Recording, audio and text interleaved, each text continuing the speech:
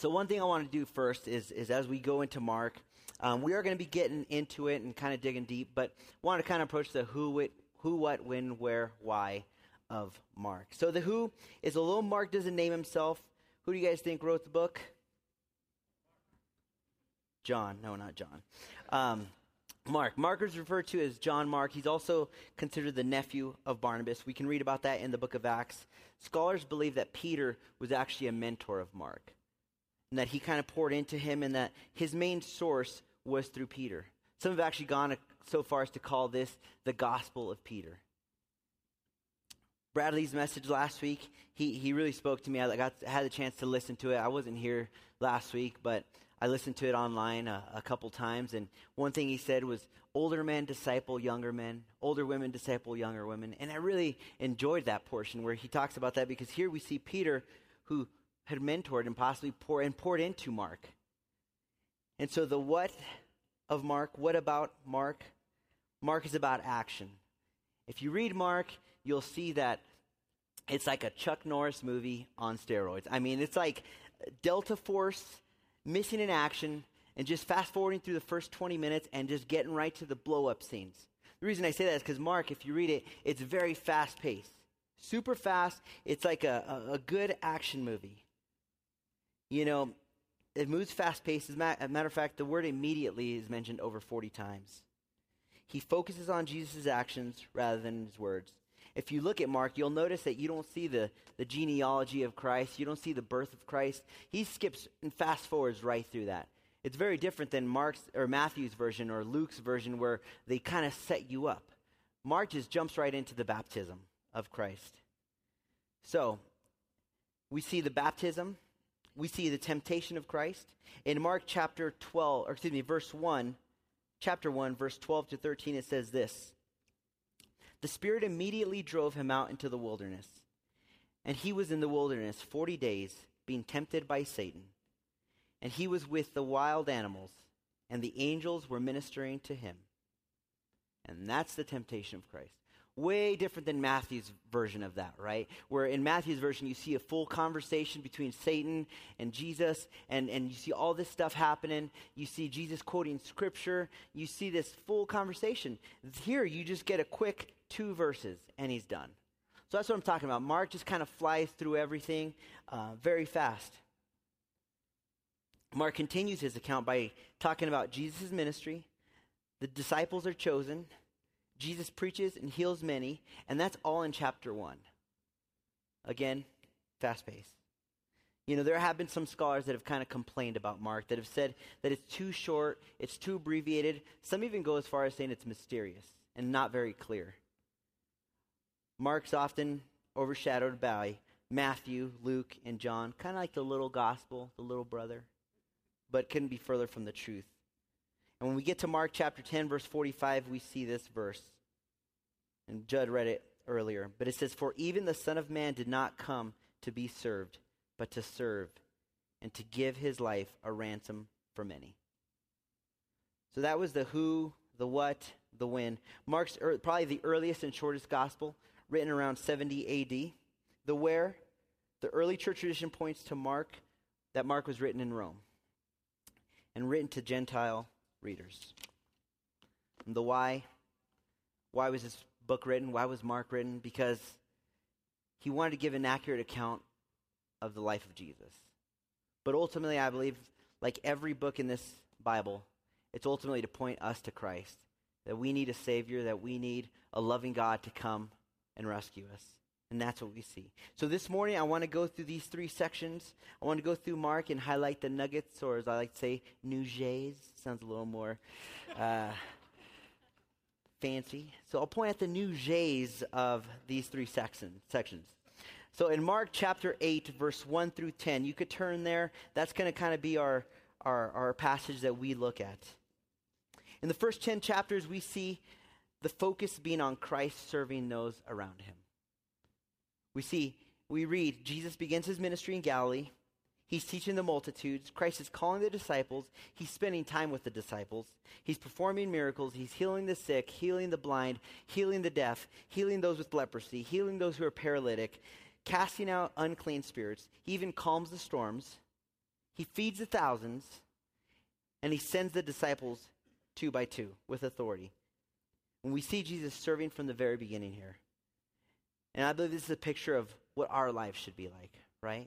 I mean, our goal as Christians is to be like Christ. And so we see Christ here serving. That should be our example.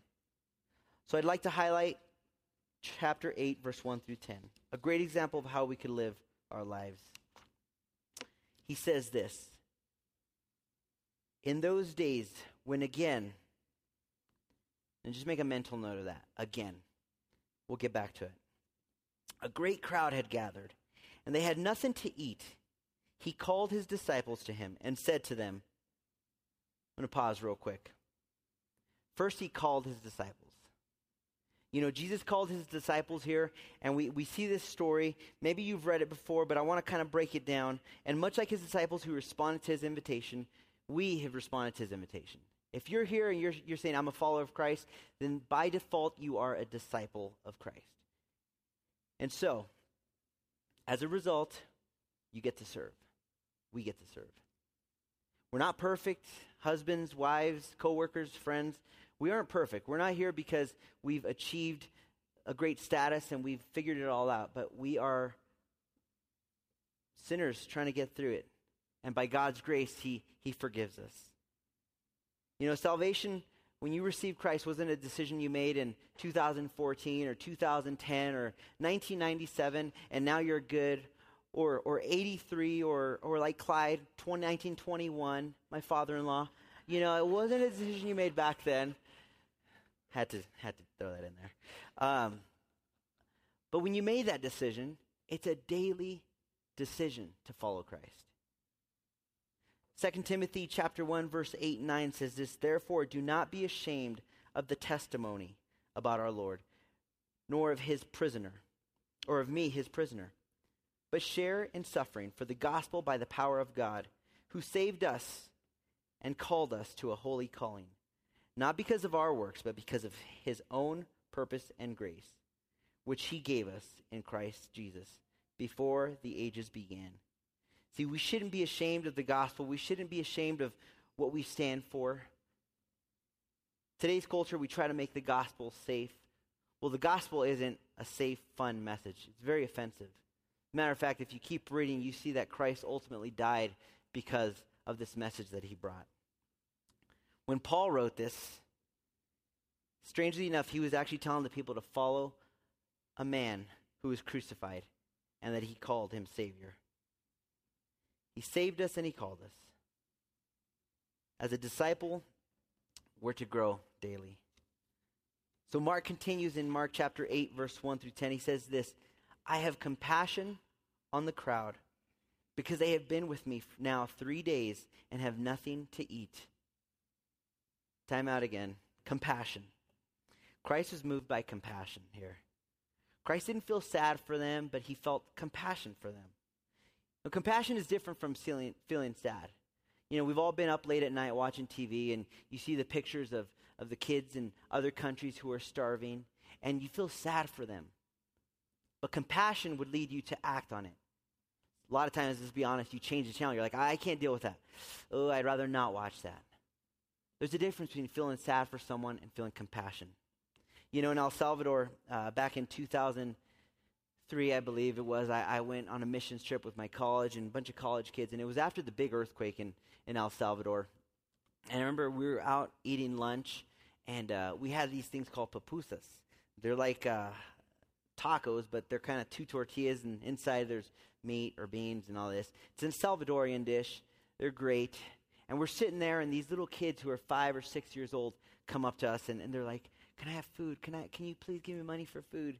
And the pastor said, don't give them money. You can buy them food, but don't give them money.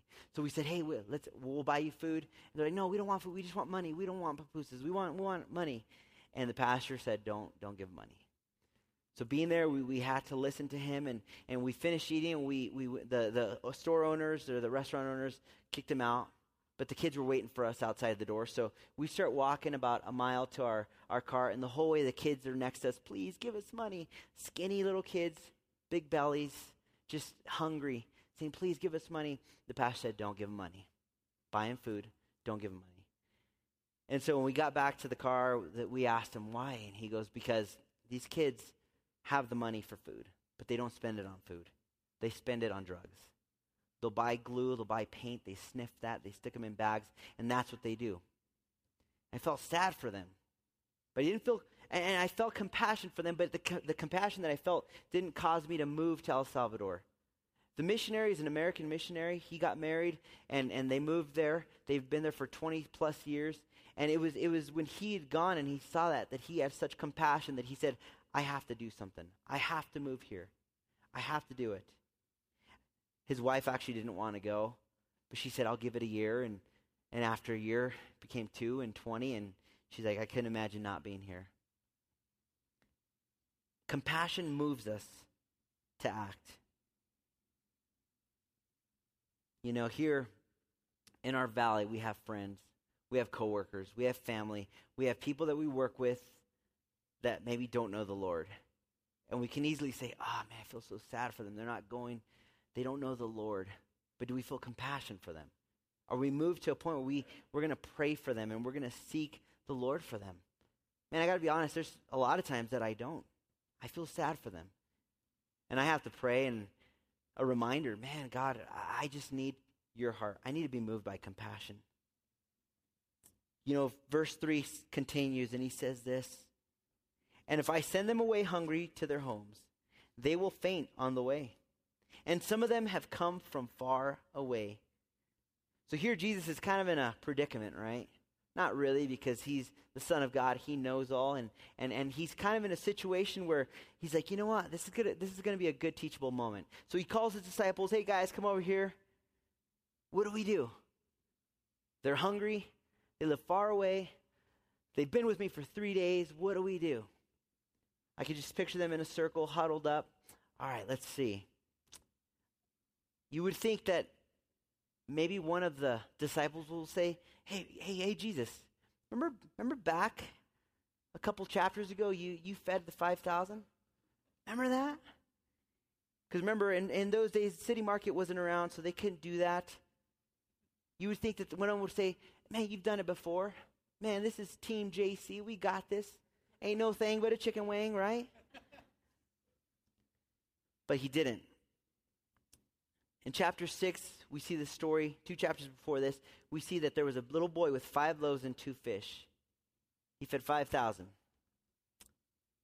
But now we read that they didn't answer that way. And we can easily criticize them and be like, man, the disciples, like, they were with Jesus. They followed Jesus. They saw miracles. Surely they would have remembered that 2 chapters ago, Jesus fed 5,000 people with 5 loaves of bread and 2 fish. But man, think about how many times in our lives, I know I can remember so many times that God's done something. A week or 2 go by, and then I'm in a different situation, like, clearly, Lord, you can't help me with this one. And then the Lord comes through. And then we forget, kind of like the Israelites, right? Verse 4 goes and says, and his disciples answered him, how can one feed these people with bread here in this desolate place? And he asked them, how many loaves do you have? They said 7. So we talked about being called. Here the disciples were called. We talked about having compassion. The third thing I want to point out in this passage here is obedience. If you go back to chapter 6, you'll see that Jesus asked the crowd, and we see a little boy who said, hey, I've got this. Now Jesus doesn't do that. Now he goes to the disciples. And this time he asked the disciples, what do you have?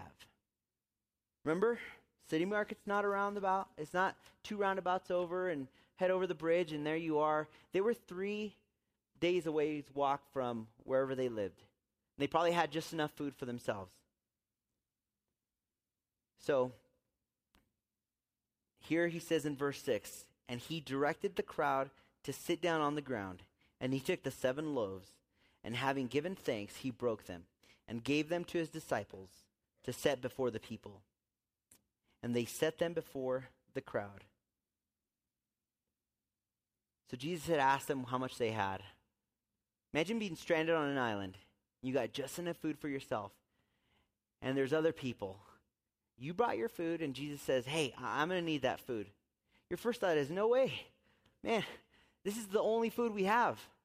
They should have brought their food. They knew they were coming out here, but it required obedience. And in verse 6, he says, give them to his disciples. He gave them, and they gave them to his disciples to set before the people. So the fourth thing is they just did this. They just served. It wasn't the most elaborate ministry. It wasn't the greatest thing that they had probably experienced. Jesus did what he did. He did the miracle. And he said, now I just need you to go pass out the food. So they are, the disciples of Christ, handing out food. They just did it. The job had to get done. You know, serving Christ sometimes means just filling in when there's a void. And we talked about this morning at the training. You know, there's voids here at Eagle Bible that we need filled. Now, the heart isn't to just throw anyone, fine, I'll be the greeter ministry, and hey, welcome to Eagle Bible, get in here. I'm serving the Lord. Or, hey, kids, I'm going to help with the kids ministry. Hey, kids, you want to cry? Go home. It's not that. But there is a time where it's just filling in areas that we need to fill in. Verse 7 says, and they had a few small fish, and having blessed them, he said that these also should be set before them. And they ate and were satisfied. And they took up the broken pieces left over, 7 baskets full. And there were about 4,000 people. And he sent them away. And immediately he got into the boat and with his disciples, and went to the district of Dalmanutha. 7 baskets, which means there was more leftovers than when they started. It's a pretty cool miracle. So what can we gather from this story as we read it? What can we use in this story and apply to our lives? You know, I believe it's, for us to serve, we have to have those 4 things that Christ illustrated there. Know we're called. Man, if you're called, you're a disciple. And as disciples, we're called to serve. 2 is serve with compassion. If you don't have compassion, pray. Say, God, give me your heart. 3 is serve obediently. And finally, the 4th one is sometimes just filling the need. Having someone over for dinner. Inviting them. So that was the service of Christ. Second portion of this is the sacrifice of Christ. We see that in chapters 10, verse 46 through 15, verse 47. In these chapters, we read the triumphal entry. Jesus clears the temple. The great commandment to love the Lord your God with all your heart, with all your soul, with all your mind and strength. The coming of the Son of Man. Jesus' return. Jesus anointed at Bethany. The Lord's Supper. Jesus prays in Gethsemane. Judas betrays Jesus. Jesus is arrested. Jesus before the council. Peter denies Jesus 3 times. The crucifixion, the death, and ultimately the burial. That's all within those 5 chapters. Like I said, it's fast-paced. Chuck Norris. Finally, the dissection ends with Jesus being buried in the tomb. So we see in this section that also Jesus, his authority is questioned constantly by teachers, by lawyers, by Pharisees, the Sadducees, the scribes. They wanted to trick Jesus so they could legally charge him with something. They wanted to arrest him. Ultimately, they wanted to kill him. Do you think that we as a society have gotten to the point where Christians are being questioned about certain social issues? That if it's not answered the right way or a certain way, that we're viewed as haters, as people who don't love? I think we're getting there. Maybe we're there. We see here the sacrifice of Jesus throughout this section. You know, we're called to sacrifice as followers of Christ. If you turn to Mark chapter 12, verse 28 through 31, it says this. And one of the scribes came up and heard them disputing with one another. And seeing that he answered them well, asked him, which commandment is the most important of all? Jesus answered, the most important is, hear, O Israel. The Lord our God, the Lord is one. And you shall love the Lord your God with all your heart, with all your soul, with all your mind, and with all your strength. The second is this: you shall love your neighbor as yourself. There's no other commandment greater than these. Man, as Christians, we're to sacrifice. It doesn't mean you pack up everything and you sell everything and you go to some third world country and that's your sacrifice and you give everything up. Maybe it does for you, but that's not what sacrifice means. Here he says, with all your heart and all your soul and all your mind and all your strength. So the bottom line is, if we're doing this with our all, then sacrifice will be a result. You know, some years ago, about 6 years ago, I decided to do a sprint triathlon, a short one, and I wanted to do a relay. And I said, well, I swam through high school. I wore Speedos with the best of them. You know, I was decent. This is California, Northern Cal. Water polo is huge. Swimming's huge. Ironically, when I met Chris Beal, I played his brother in high school in water polo. It's weird, and we won. So, but I remember, man, it was Northern Cal is big time water polo. Had friends who went to the national championships, who won for UCLA, friends who went to Olympics. I swam, and I remember doing this relay and being like, oh, I got this. Training, not for me. You know, I just was going to do it.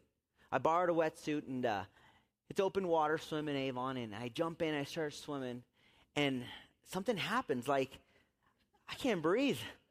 And this is like pathetic. I'm like, man, I'm a swimmer. What am I doing? And I'm like doggy pedaling. And I'm like, this is unbelievable. I'm on a relay, and I'm going to lose it for us. And so I'm swimming. Finally, I finish, and I'm sure God was laughing. Like, that's what you get. Well, the second year, I had a better plan. This relay thing had messed me up. I'm going to go solo. So borrow another wetsuit. And this time, 2 minutes before the race, I devise a plan. Well, last year, I couldn't breathe because the wetsuit was too tight because I'm so buff. So this year, I'm going to unzip my wetsuit so that I can move. It sounds logical in my head like 2 minutes before. So I jump in, start swimming, and it starts to fill with water. And it gets more and more and heavier, and I kind of start sinking. And I'm like doggy pedaling, and the water's cold, and now I'm cold, and I'm kind of getting like, you know, hypothermic, and this little lady passes me. She's like, are you okay? I felt like saying, lady, this is part of the plan. Like, beat it. But man, I learned two things. One, I learned I'll never do a triathlon without training. And two, I will never borrow another wetsuit. I'm buying my own. But the reality is this, that I was doomed from the very beginning because I didn't train. I didn't put any effort. I didn't run. I didn't even stretch before. I was doomed from the very beginning. It was my fault, and it's all on me. And I was okay with that. And I wonder if there's some here who view sacrifice that way. I'm just not going to sacrifice all. That's too much. But you know what? I'm okay with that. That's too much effort. I finished the triathlon. We finished. No record, but we finished. Do we also view it that way? You know what? I'm not going to give my all, but you know what? At the end of my life, I'm saved. I'm going to get to heaven. The Lord's going to look at me, and I'll be with him. Is that our attitude? Is this how we view sacrifice in our beautiful valley and in our world? You know, we're saved, and God wants so much more for us. We got a video that I want to show you that illustrates this point.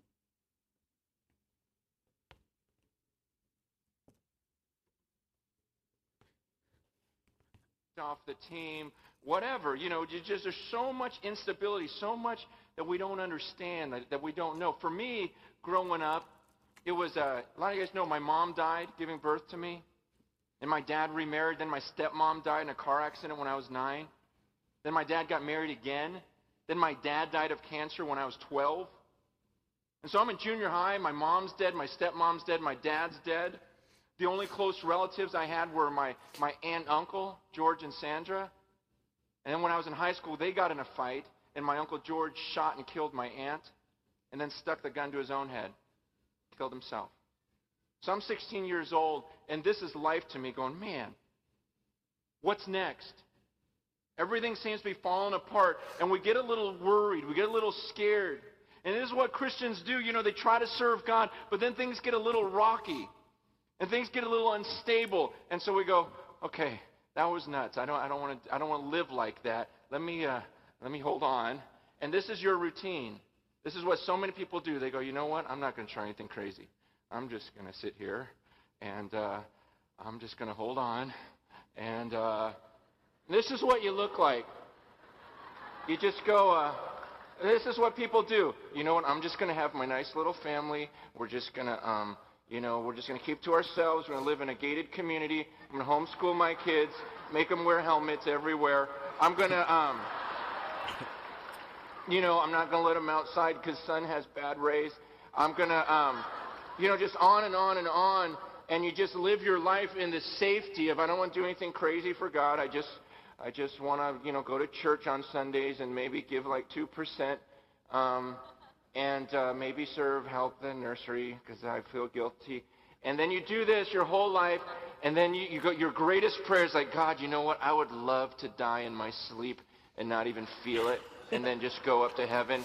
And so you want to die like this, just in your sleep, right in the middle of a dream, good dream, the dream you're going to heaven and you don't even feel it, and then suddenly you wake up.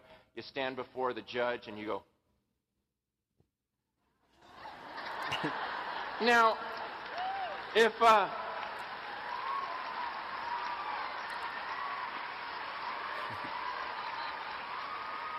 could you imagine watching the Olympics, and some girl does that, just gets up there, starts straddling the thing, and then steps off and goes. What is the judge supposed to do on the card? You see, and to me, I go, man, that's the routine that so many Christians are headed for. That's the routine, the boring, I do nothing crazy because I don't want to fall. That's the routine that they're going to live, and then one day it's going to be a shock because they're going to step off that balance beam and realize they're standing before the judge. They're standing before the judge, and you think he's going to look at that routine and go, wow, well done. Well done. You lived the safest life possible. You didn't slip. You didn't fall. See, that's not the life that God's called us to. That's where the majority will head, but I don't want to go where the majority goes.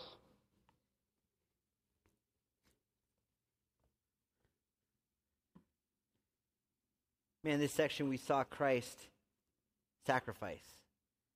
And we're always saying, man, we want to live a life like Christ. I want to be more like Christ. And I think Francis Chan just illustrates it great. The sacrifice is a part of our lives if we want to be true followers of Christ. It's just going to happen. In the Gospel of Mark, we've seen the service of Christ. We've seen the sacrifice of Christ. And now we're going to see the success of Christ. Chapter 16, verse 1 through 20. You can actually turn to verse 4 through 8. Here we see the risen Savior right there. Boom, that's success. They thought he was defeated. People thought he was dead. People thought he was done. And Christ rises. Death couldn't contain him. And so in Mark chapter 16, verse 4 through 8, it says this. And looking up, they saw that the stone had been rolled back. It was very large. And entering the tomb, they saw a young man sitting on the right side, dressed in a white robe, and they were alarmed. And he said to them, "Do not be alarmed. You seek Jesus of Nazareth, who was crucified. He has risen, and he is not here. See the place where they laid him? But go, tell his disciples and Peter that he is going before you to Galilee. There you will see him, just as he told you." And they were out and fled from the tomb,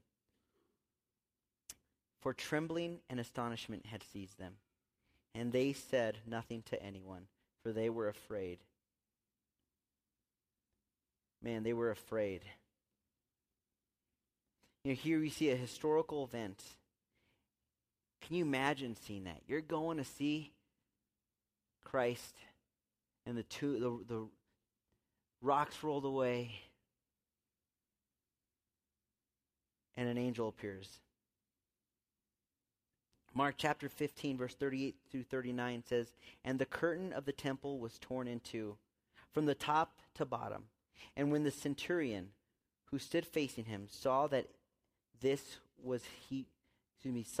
this way he breathed his last, he said, 'Truly, this man was the Son of God.'" See, when we look at Mark, all of Mark builds up to that point in the previous chapter. It's the first time that someone says, "Truly, this is the Son of God." He acknowledged it. And in 16, verse 4 through 8, we see that he is risen. So what does the resurrection in Mark chapter 16 really mean? It means this. He was who he said he was.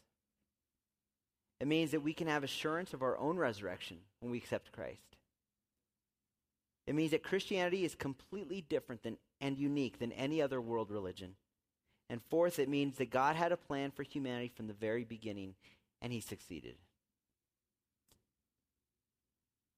If you read Mark, it's fast-paced. It's a good gospel. And the thing I love about it is that it ends with us. It ends with you and with me.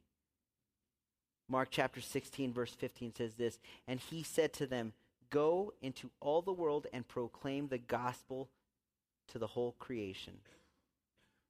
It's an invitation for us to participate in this ministry. It wasn't Jesus rose, the disciples went, that's their story. It's our story. So in Mark, we saw the service of Christ, the sacrifice of Christ, and the success of Christ. As we close, I want to take communion. I'm going to ask Judd to come up in a bit, but the worship team, if you want to come up and just play a little. We've seen Christ's example here. My prayer is that I would be more like Christ, and that I would be better in these areas, and that he would be the one that drives that. So we'll go ahead and close in prayer, and then we'll take communion.